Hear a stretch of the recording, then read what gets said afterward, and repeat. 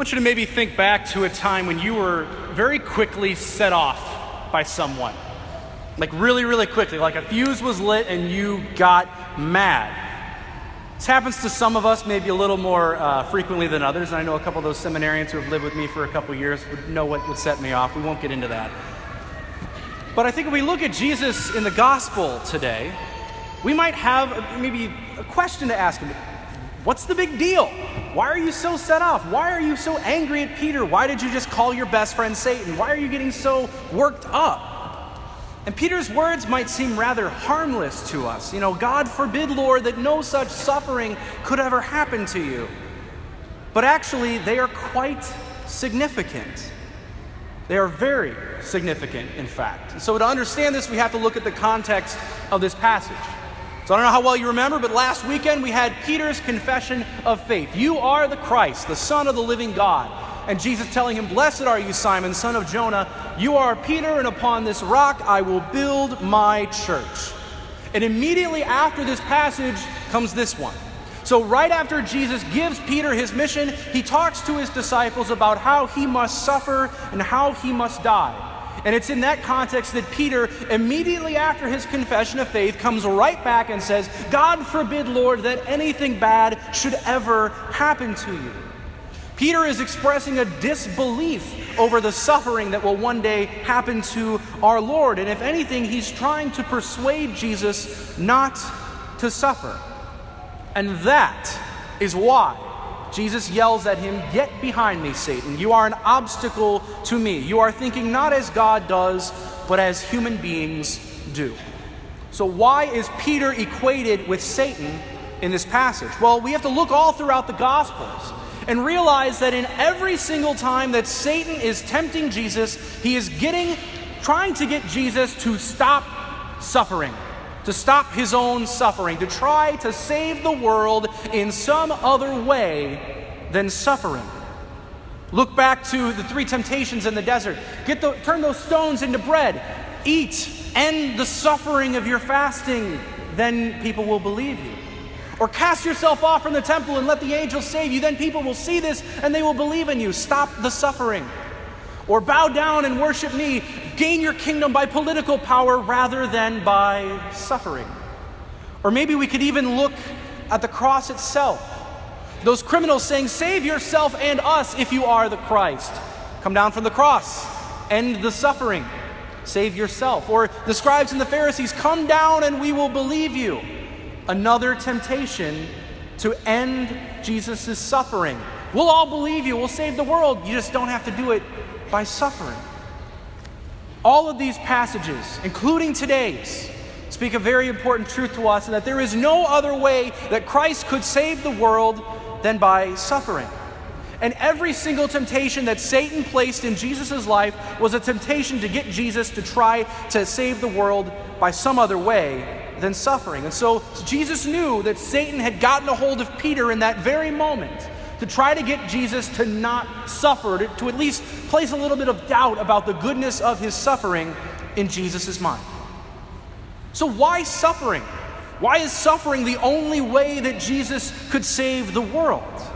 Well, suffering is something that's very uniquely human, very unique to us as human beings. Yes, every creature on earth can experience physical pain, but human creatures are the only ones who can know that they are suffering.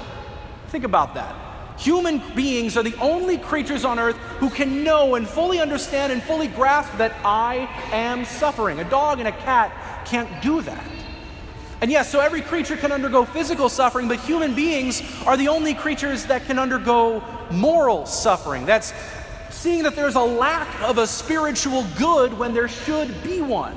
Think about the injustices we see in the world, a lack of right order or a lack of charity. Only human beings are the ones who can see this and experience suffering over it. A dog and a cat can't understand the nuances of the injustices of the world and weep and mourn over it. Only human beings can. And so it's part of the reason why as human beings, we would much rather undergo physical pain to avoid some type of moral suffering. So moral suffering is a greater suffering than even physical suffering. Human beings are the only creatures that can experience this. And we also know that suffering only came about as a result of the fall of Adam and Eve. It was one of the consequences of original sin. And so not just the world had to be redeemed, but suffering itself had to be redeemed and transformed by Jesus Christ.